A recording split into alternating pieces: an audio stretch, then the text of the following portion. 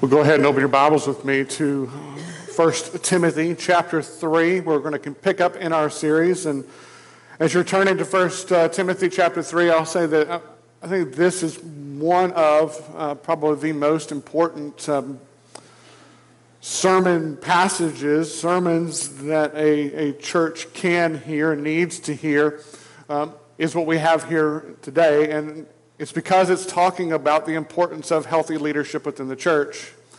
And I know on the onset of what can happen is you hear that and you're saying, okay, it's talking about leaders, it's going to be talking about qualifications of leaders within the church. How does that apply to me?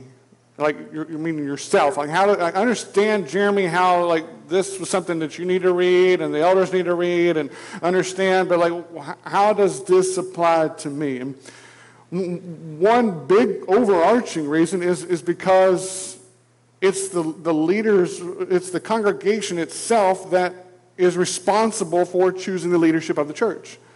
It's the church that is responsible for choosing and understanding who should lead the church.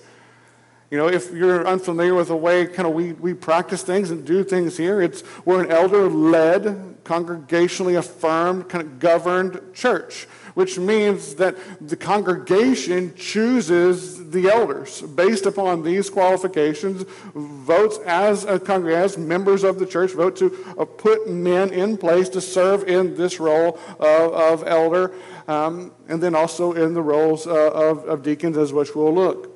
Which means it's important, it's imperative that the congregation, the members of the church, know what these qualifications are.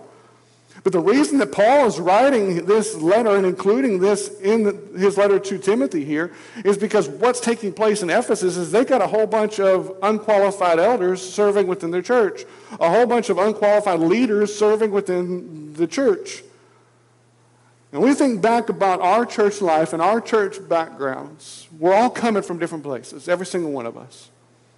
And some of you, by God's grace, you have come out of some healthy church environments. Praise God for that. Give time today to give thanks and praise God for those leaders who have brought you to that point in your life and where you're at today. Praise God for them. But at the same time, there are many of us who have also, if experienced and at least witnessed unhealthy church leadership.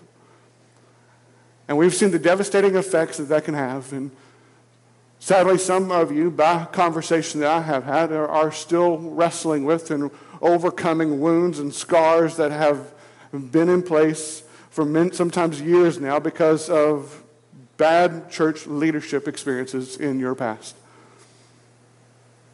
And I'm sorry that that's the case. It's not designed to be the case. God never intended for church hurt to be a part of the equation. So how do we fix that? We can't just go out and by and large and say, okay, we're going to fix every church and every situation, though I wish we could. But we focus on one church at a time. We focus on Harvest Point, and we say, okay, we want to do everything that we can to make sure that we are entrusting and having qualified leaders to lead the church. So what makes this message so hard for me to preach today is a sense that it is a constant gut check every time that I read this passage. It's like, do I meet these qualifications? And it's not enough for me to have a self-evaluation saying, yeah, I'm good. I feel comfortable with this. It's a responsibility for the other elders. And just FYI, if you're not familiar, we have 3 elders total within this church right now. Myself serving in this capacity. We have Brian Gash right over here, and we have Patrick Cook who is in the back. So we have 3 elders who are leading this church. And so as you're listening today, I want to put a challenge to you. I want to challenge you to one, be praying for God to raise up more leaders within the church. And 2, to do an evaluation of us as your elders. To say, do we meet these qualifications? No doubt there are plenty of these areas that we need to continue to grow in. But if we fail to meet these qualifications, then we no longer need to serve as the elders of this body. This is the reality of what we have before us. This is not an area of where we compromise. This is why it is a constant gut check. So 1 Timothy chapter 3, beginning in verse 1. The saying is trustworthy. If anyone aspires to the office of overseer, he desires a noble task. Therefore, an overseer must be above reproach, the husband of one wife, sober-minded, self-controlled, respectable, hospitable, able to teach, not a drunkard, not violent, but gentle, not quarrelsome, not a lover of money. He must manage his own household well, with all dignity, keeping his children submissive. For if someone does not know how to manage his own household, how will he care for God's church? He must not be a recent convert, or he may become puffed up with conceit and fall into the condemnation of the devil. Moreover, he must be well thought of by outsiders, so that he may not fall into disgrace, into a snare of the devil. Deacons likewise must be dignified, not double-tongued, not addicted to much wine, not greedy for dishonest gain. They must hold the mystery of the faith with a clear conscience, and let them also be tested first. Then let them serve as deacons, if they prove themselves blameless. Their wives likewise must be dignified, not slanderers, but sober-minded, faithful in all things. Let deacons each be the husband of one wife, managing their children and their households well. For those who serve well as deacons gain a good standing for themselves and also great confidence in the faith that is in Christ Jesus. Let's pray together. Father, as we look at this text today, as we prayerfully come and approach and ask the questions that are found within this text, Lord, I pray that we will be a church that will have and will continue to produce and continue to raise up godly leaders who fit these qualifications. Lord, we ask this in Jesus' name. Amen. What we're going to do today is basically we're just going to walk straight through the text. Thought of all different ways of how to approach this text, how to break it down, how to make it simple. I think the easiest thing to do is just kind of verse by verse, qualification by qualification, is just to walk through this text. And what we see right out of the gate is two sections. You have one section talking about overseers, the next section is talking about deacons. You got two offices that God has designed in his blueprint to lead the church. So he says, okay, we're going to have leadership in the church. This is how it's going to be designed. And you're going to have the office of overseer, which is the exact same word, meaning elder or pastor. That's the same office there. So anytime you see that, if you're reading through Scripture, you see the word elder mentioned, it's referring to an overseer. If you see the word pastor mentioned, it's referring to elder and overseer. It's all the same office. They're not separate offices there.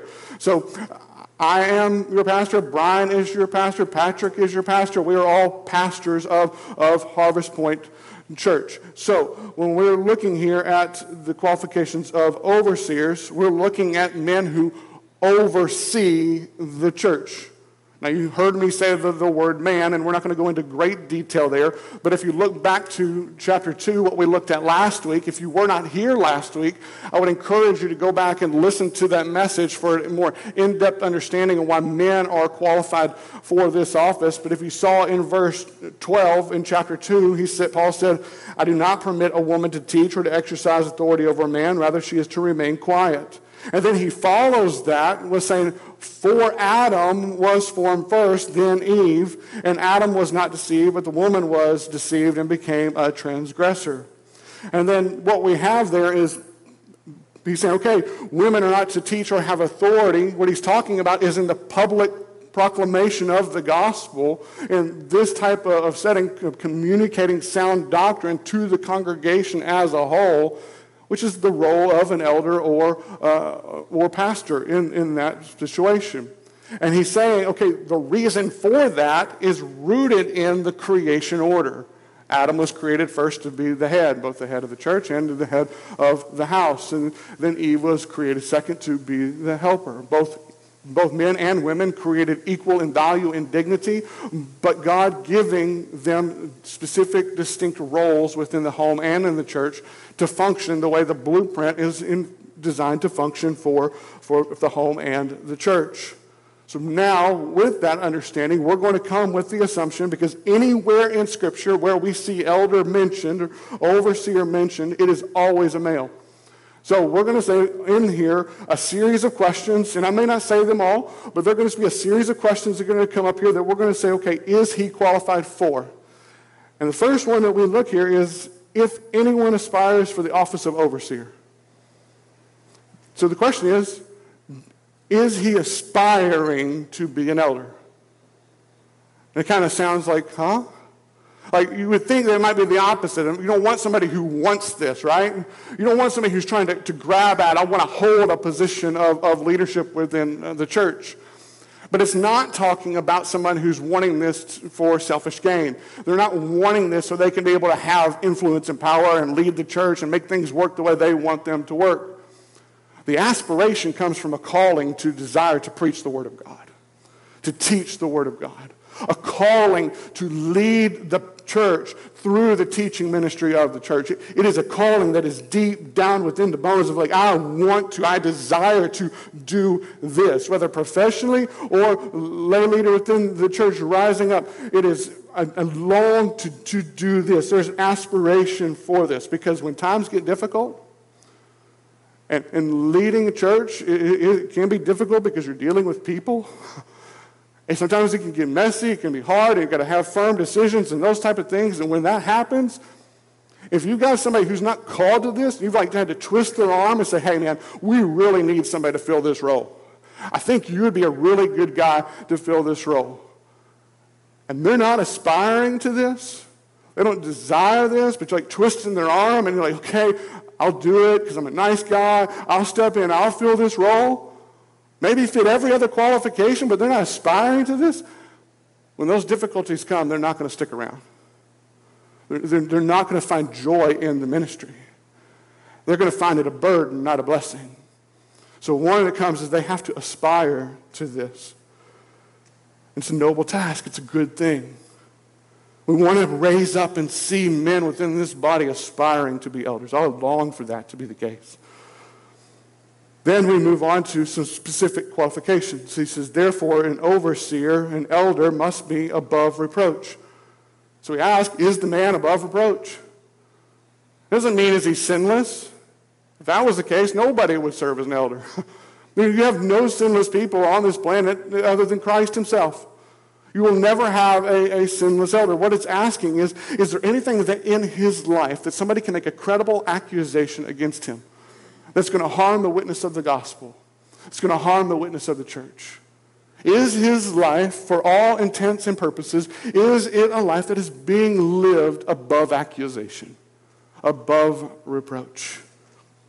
And we follow that with a series of things to kind of help describe what above reproach is. And so we look there and it says the husband of one wife. Now, I could camp here for like the entire rest of the service and then probably follow up with part 2 and 3 of the next coming weeks. We're not going to do that. We don't have time to do that here. But what we see from this text is the husband of one wife. Now, what this is not doing, it is not forbidding a single man from serving as an elder. But it is saying if he is married, at the bare minimum, he must be completely faithful to his spouse. No hint of infidelity there. He has to be living completely faithful to her, a one-woman man. Now, the question then comes in that always circles around, rightfully so, is what about divorce? What if a man has been divorced? And that's where we could spend, again, a great amount of time. If you were here during our Mark series, or if you haven't been, I would refer you back to a sermon out of Mark chapter 10. Listen to that one. Because basically, to answer that question, you have to come back and say, okay, does the Bible give biblical reasons for divorce? Or not? And there's strong cases that it does, and there's strong cases that it doesn't. And if it doesn't, then it's saying exactly that the husband of one wife can't be remarried after a divorce. I don't think that would apply to a widower, but in that case, that's the case. If it's saying that there are biblical reasons for a divorce, then those being after adultery or the abandonment of an unbelieving spouse, then they would have to fall within those qualifications there. But above all of this, before we dive into all the minutiae about what about this and what about that, we have to ask, is this man's marriage, is this man's life regardless of the circumstances there, is it above reproach? And that's a big overarching question to ask in that setting. And again, we could spend a lot of time here. But is it above reproach? And then it follows that with sober-minded. Is he sober-minded? Is he clear-minded? Is he thinking clearly, acting clearly, possessing sober, clear thoughts? Is he self-controlled? Self-control. Does he have control over his impulses, his thoughts, his words, his actions? Like, does he think before he speaks? And ties very closely with sober-mindedness. Which then ties very closely with, is he respectable? It's like, is he a respectable person? It's the exact same word that we see in chapter 2 being referred to a woman's clothing. It's being respectable, the appearance that we're putting forth. And if he's not sober-minded and he's not possessing self-control, then he's probably not being a respectable man. Is he hospitable? I think this goes beyond just saying, hey, we have people in our home. Anytime we see the word hospitality used, hospitable used throughout the Bible, it's always being referred to, by and large, to aliens and sojourners, aliens and strangers, those who are different from us. Like, is his family open and hospitable to those who are different than them? Those who think differently, act differently, look differently. Are they open to these things? Is it evidence in their life? I mean, we just look around this room right here, and by and large, we all somewhat look alike. Not all of us, but all of us are coming from various different backgrounds. We're not all alike, and we extend in our neighborhoods, and we're definitely not all alike. And if a man is not hospitable, then how is he going to be an effective disciple maker of all nations, of all peoples? As Paul is aim in chapter 2, is we want the gospel to be to all peoples, to make Christ known to all peoples. So he has to be hospitable. Is he able to teach? And this is a biggie. This is the one that sets this apart from deacons in a big way. This is what we're looking back in chapter 2, teaching with the authority, teaching the sound doctrine, the scriptures with the authority. He has to have the ability to teach. He can have every one of these other qualifications, but if a man does not have the ability to teach the Bible, not talking about if he has the ability to teach history or science or math, does he have the ability to teach the Bible? He has to. And what does that mean, to have the ability to teach the Bible? Does it mean that he has to be able to stand up in the pulpit and to preach the word? No. Some will. Some will be able to be public speakers.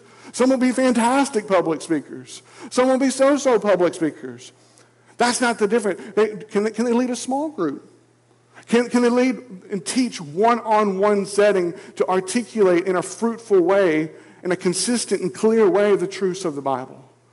When they hear false teaching, is it going to ring true of like, that's not right? And then they're going to be able to help correct that false teaching. If a man is not able to teach the Bible, he is not qualified to be an elder. Next is, he cannot be a drunkard. Doesn't say that he cannot drink, partake in alcohol, but it says clearly you cannot be drunk. Drunkenness cannot be in the equation. Again, that would not be living above reproach.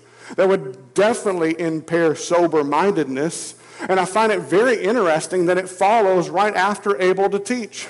He goes, able to teach, not a drunkard. So you're like, guys, in the pulpit there in Ephesus, you can't be drunk while you're teaching. I mean, I think there's a problem that he's dealing with specifically here in this church. And then flowing right out of drunkenness is cannot be violent. Because what does drunkenness often equate with? Violence. Can't be in the equation. Now, we often think of violence and we think of somebody who is physically abusive, don't we? But I have seen way too many pastors be verbally abusive from the pulpit and bullies from the pulpit.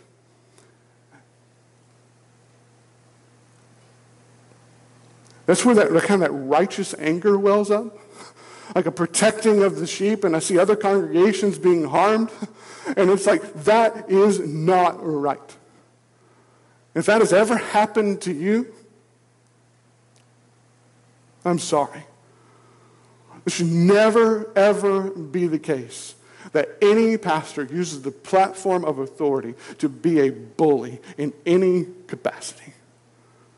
This is humble, Christ-focused leadership. This is not self-centered glorification. He has to be gentle. Look at that. But gentle. Gentle. Like a shepherd. Shepherd he's going to come strong and protect his sheep, right? You got wolves coming, he's going to come strong. But then he's dealing with sheep. He's going to be gentle and loving towards those sheep. You're not going to crush and break the bruised reed. You're not going to have somebody who's just they're struggling to hold on. That flame is just continuing to barely flicker. You know, when the wax is right there and the flame is just kind of just trying to hold on, and you're like, it's not going to make it. If any wind comes along, it's going to knock it out. Sometimes you feel that way, don't you?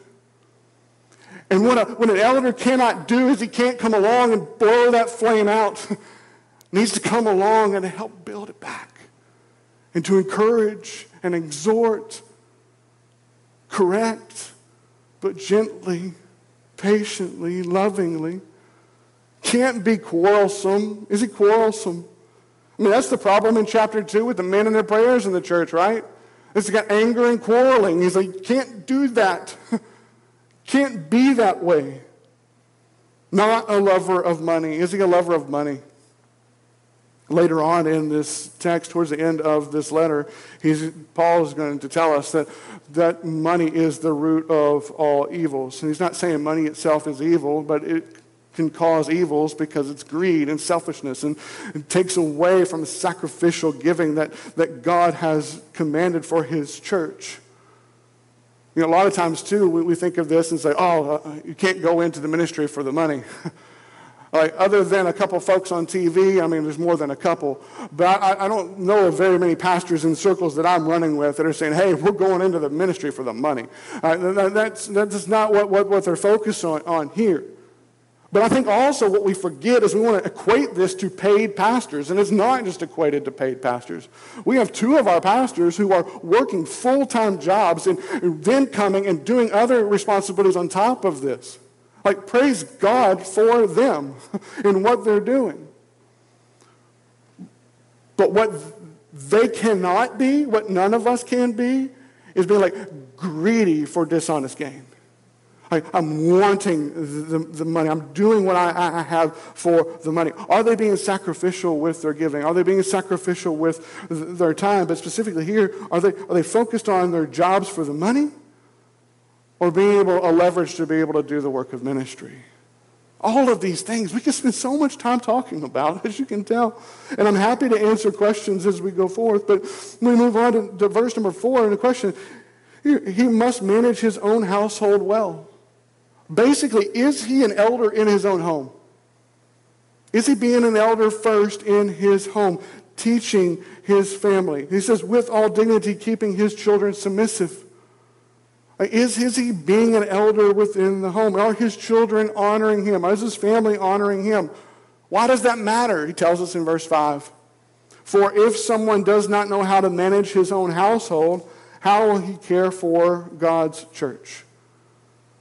Basically, he's saying, okay, he's paralleling and equating the home and the church to say, this is the training ground. If you're not able to lead the home well, teaching and leading the home, then what gives any indication that you're going to be able to do that within the church? You can't. You've got to look to the home. We have to look to the home first.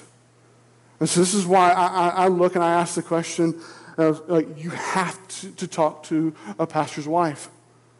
You have to ask her, okay, is he meeting the qualifications in the home? And on top of that, is she on board with him serving in this role? Is she supportive of this? Is this the time of season where like things are just cut thin at home? And she's like, I know that's important, but man, our children are going crazy right now. And I don't mean like 4-year-old crazy. I'm talking about like they're in a spot in life where you do not have control over the home. I've had to talk with pastors. I've seen pastors. They say, okay, I've got to take a step back for a season because I cannot lose the home. I cannot.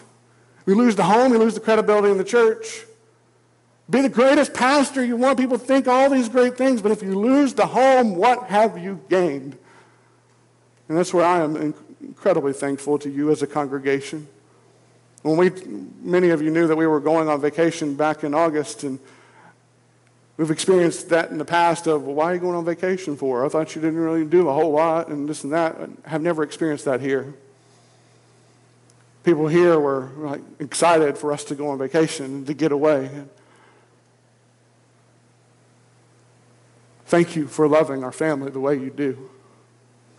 But I also always want you checking with Leslie and checking with the wives of these men.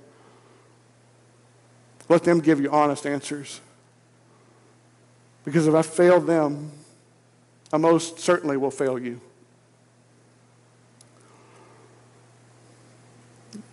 Verse 6, he must not be a recent convert. Can't be a new Christian.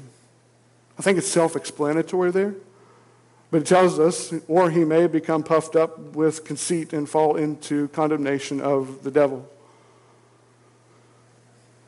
I think one thing that we're guilty of in churches a lot of times is we get somebody who comes in, they come to faith in Christ, or they enter into the church, and we're like, oh man, they want to serve, and they want to be a part of this, and they're great here, and they're great there, and then we want to be like, okay, here's all this responsibility. And we're not giving a chance to test them and to see them and to evaluate their character and to know, okay, is this new person going to stand up to the faith? Trials are going to come in their life. Are they going to continue to persevere in the faith? Are they? We need to be able to evaluate these things, to see these things. It tells us it could fall away, it could get puffed up, it could be more than he can handle. This regardless of age, young or old. Recent convert cannot serve in this role. Moreover, he must be well thought of by outsiders so that he may not fall into disgrace. So it's not enough just to ask, hey, who is he when no one's looking? We need to know who he is when everyone's looking. What is the reputation of this man, these men in the public eye, the community eye? Because when a pastor falls from grace, when a pastor's sins become public, and let's again remember, pastors are sinners just like everybody else. But when we see egregious sins that are made public, it not only affects the pastor, it affects the church, but it not only affects the church, it affects the public witness of the church. And that's why men have to be held accountable to this. It's not just, okay, they're qualified, they meet this standard, now they're in. No, we're constantly evaluating. Do I today meet these qualifications? Move on, we look at the qualifications of deacons. Now, the word deacon literally means a servant.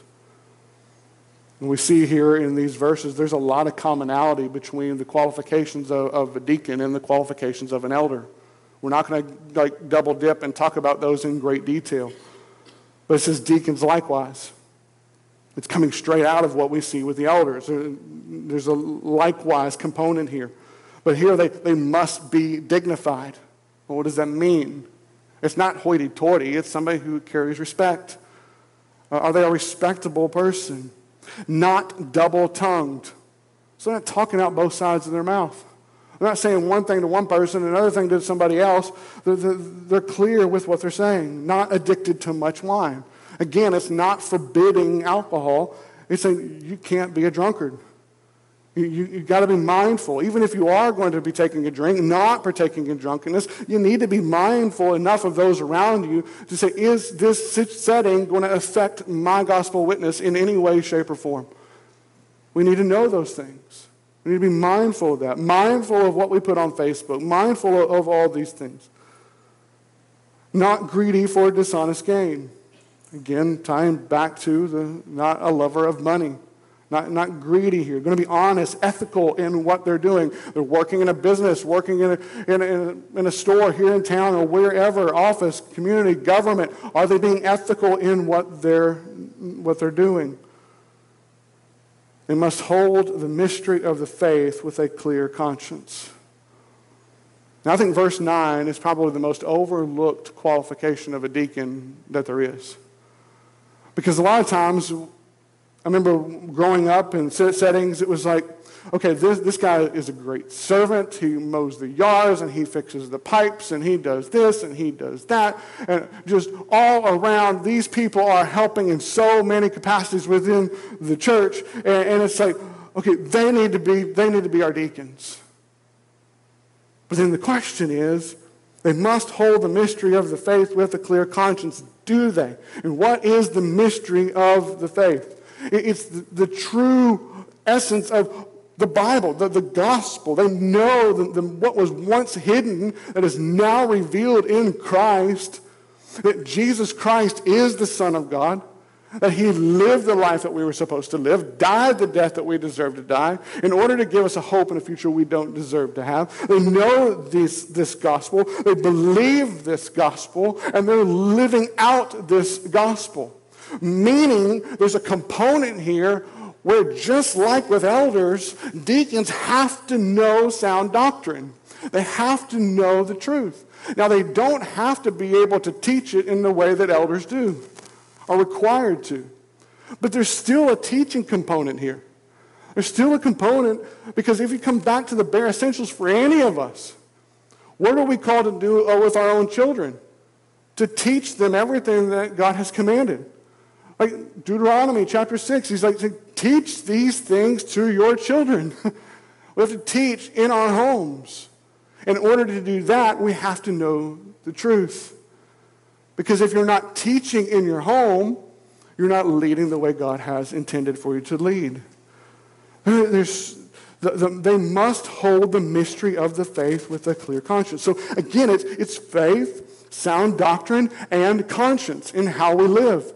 Are they living consistent with the faith? And I don't know about you, but I go back and I think about deacons who I've had in churches, or when I was a kid, or even where I have been on staff, and I'm like, okay, there have been some really good individuals who have served in those places, but not qualified. Because they do not know the gospel. Which is a whole other issue at hand of why they're even members of the church, if they cannot articulate the gospel. Like, you have to, if you're going to be saved by the gospel, you have to at least know the bare essentials of the gospel. And then we move on and we see, and let them also be tested first. Again, you want somebody that they're tested, they're proven, you've seen this. It's not like, hey, I want to be a deacon. Okay, you're going to come be a deacon. You can just put them in place. In fact, this one doesn't even have the aspiration here. You don't aspire to be a deacon. This is just something you're observing. Like you're saying, okay, these individuals are doing these things. We're observing this as a church because they're doing them so well, because they articulate, know the gospel. We see the fruit here. We're going to give them this responsibility even more so as deacons because they have been tested. Then let them serve as deacons if they prove themselves blameless. Again, not sinless, but above reproach. Now, we look at verses 8 through 10, and we say, okay, we can see how they fit pretty well with everything that we've seen with elders. We can say, okay, he's talking about the male deacons here, and then he turns and he says in verse 11, their wives likewise. Now, this is where there tends to be confusion. Because if you look, depending on what translation you have, if you're reading from the ESV like I am, you're seeing their wives likewise.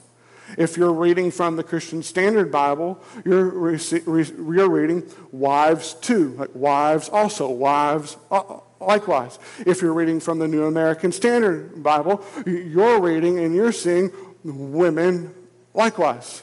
You're seeing the component there, and it's like, why is that the case? Why is there difference there? Why is there here in the ESV and not in the others? Well, because the definitive article there is not in the Greek. It's inferred. So a literal reading here is either one of two things. It's either wives likewise, like the Christian Standard Bible has it, or it's women likewise, as the New American Standard Bible has it. Either way, it's wives or women likewise. And then that's confusing because it's the exact same word.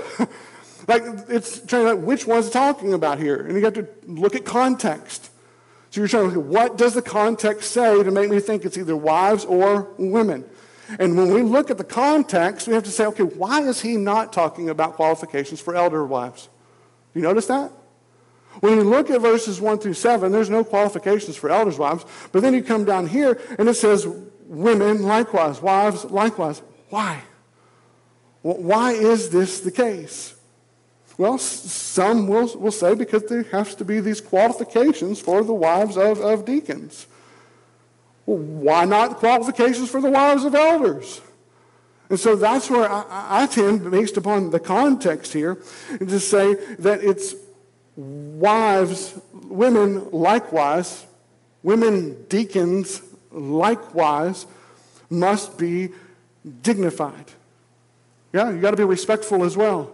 Not slanderers like you have going on in the church of Ephesus, not the gossip and the babbling that's taking place. You have to be sober-minded also, clear-minded, and faithful in all things. So he's talking about male deacons in verses 8 through 10, and then he says, women deacons likewise must be dignified. And he gives these qualifications here. He lays them out. Now, what we have to understand is that first he laid out a healthy plurality of male elders. Now, anytime, again, just a note, we see elders within the Scriptures, it's not only male, it's also in the plural. It's more than one, and for good reason. Helps hold the church accountable, helps hold one another accountable. But if you have a male, healthy, qualified plurality of elders, then what Paul is doing here is saying that I believe is that women can serve as the role of deacon. But I believe what Paul is saying here specifically, he presumes that men are going to take the lead in this role. That men are going to take the role of leading through servanthood in the home and in the church. So basically, if we're going to say this in today's day and age, paraphrase, it would be men get off the couch, quit playing the video games all the time, and lead and serve your family from within the home and in the church. Take responsibility. Be men. Love your wife as Christ loved the church. Serve her sacrificially. And then the church being who? The bride of Christ. Serve her sacrificially. Men step up in this role. But he is not forbidding women from doing this. He's not. I don't see that anywhere in the text. Because they were serving as deacons in that church in that period of time. And look at Phoebe in Romans 16:1. You can jot that down, go back. He's talking about Phoebe is a deacon. And then he says this is the church that she's a deacon in. It's not just that she is serving in that function.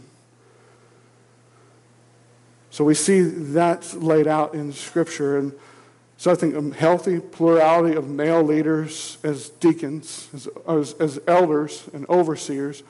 And then you have both men and women able to serve in the role of deacon. And then you continue in verse 12. Let the deacons, he kind of goes back here to addressing the men, each be the husband of one wife. We've already talked about the same type of parallel there, managing their children and their households well, not managing the home well, not teaching within the home, not leading within the home, then you cannot serve as a deacon. For those who serve well as deacons gain a good standing for themselves and also great confidence in the faith that is in Christ Jesus. The reward for a deacon is not going to be often found in this earth. The reward for a faithful deacon comes in the next life. See, the deacons serve in such a capacity where they're not only meeting the physical needs of the church, the serving is helping support the teaching ministry of the church. And that comes from a lot of behind-the-scenes type of stuff.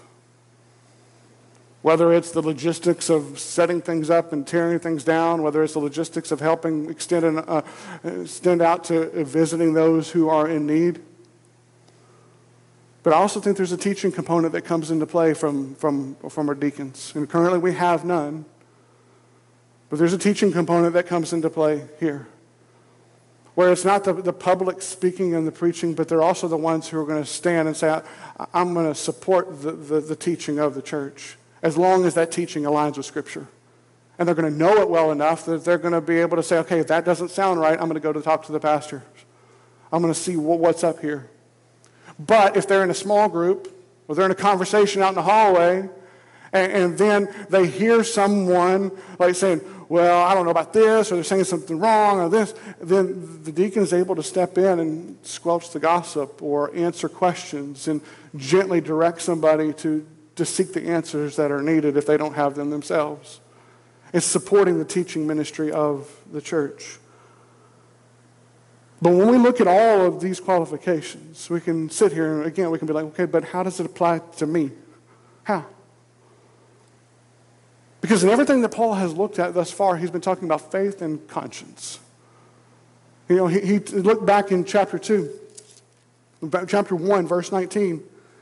He's telling them to wage the good warfare, holding faith and good conscience. You got to know the sound doctrine. And that doesn't just apply to the elders and the leaders of the church. It applies to everybody in the church. You've got to know the truth if you're going to stand for the truth. You've got to know the truth if you're not going to be deceived by the truth. And you've got to be able to live out the truth. In order to live out the truth, you've got to know the truth. You want to know the truth and live lives that are consistent with the truth. It applies to absolutely all of us. And in order to protect the church in God's blueprint, he says, I love her enough, and I'm going to give her leaders to help lead her in this time. And I'm going to give them distinct roles so it's going to function properly.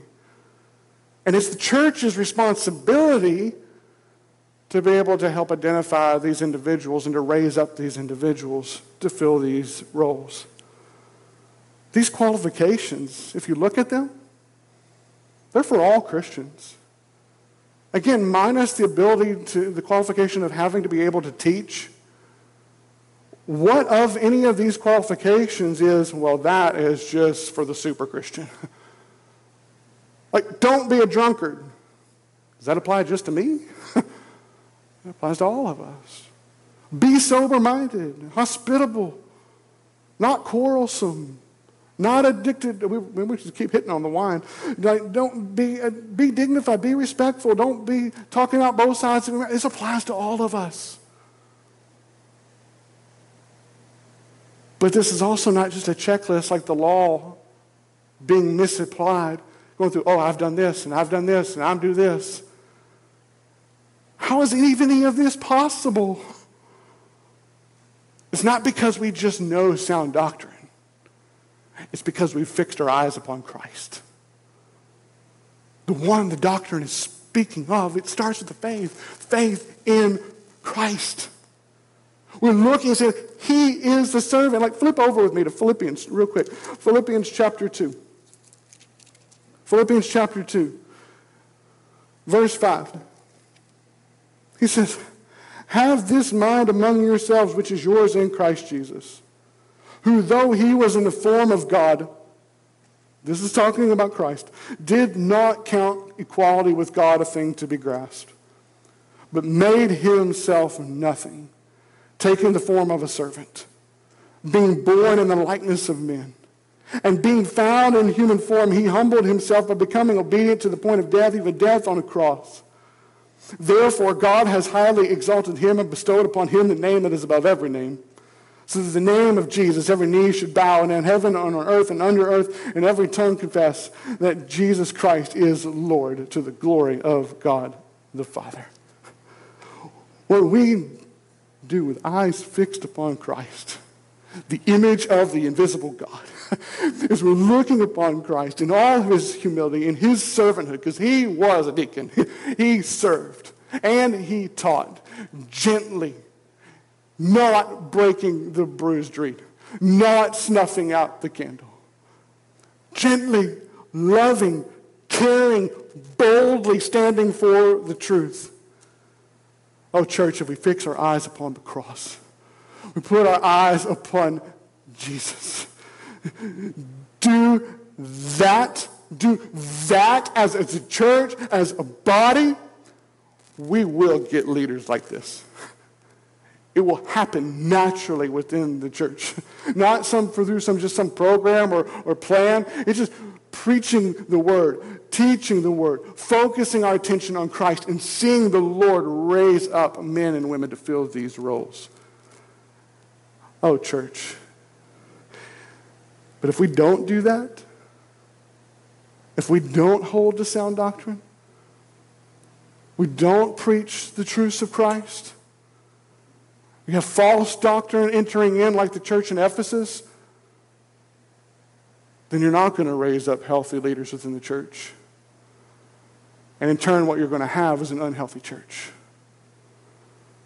And again, sadly, we are all too familiar with that throughout our culture. So as the band comes here in just a moment, what I want us to do right now is to bow our heads in prayer. And to pray, yes, for godly leaders. But I want you to pray that your eyes and the eyes of your family members and the eyes of fellow members of this congregation, hearts, eyes, minds will be fixed upon Christ. Enamored, focused upon Christ above all else. We want him with this is an insatiable hunger that we want more of Christ. Let's pray together that now.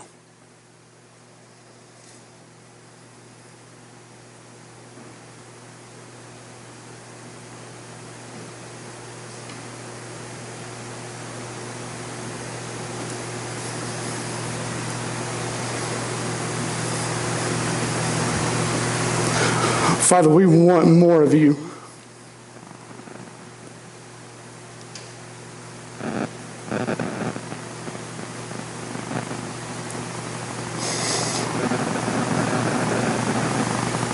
We want more knowledge of the truths of your word. We want more knowledge, not just merely to puff up or to pass a test, but so we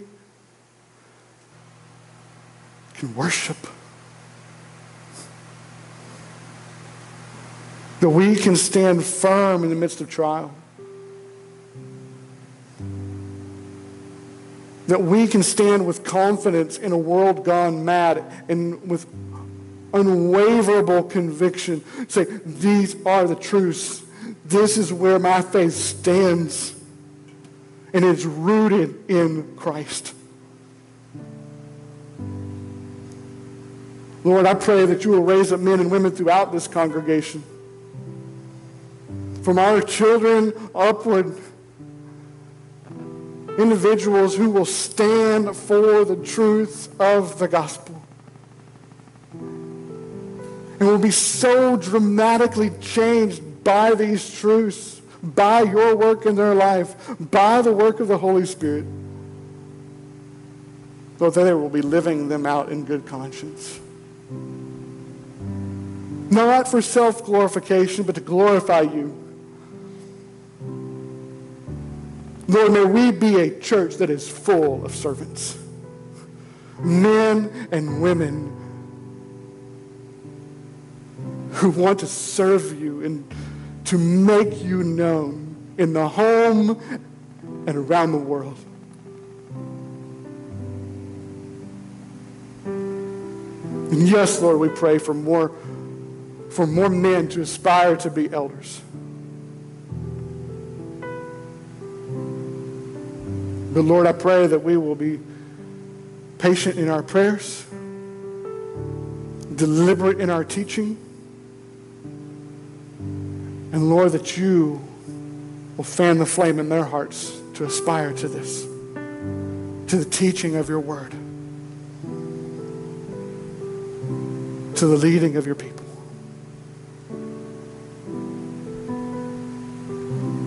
And Lord, we ask all these things in Jesus' name. Amen.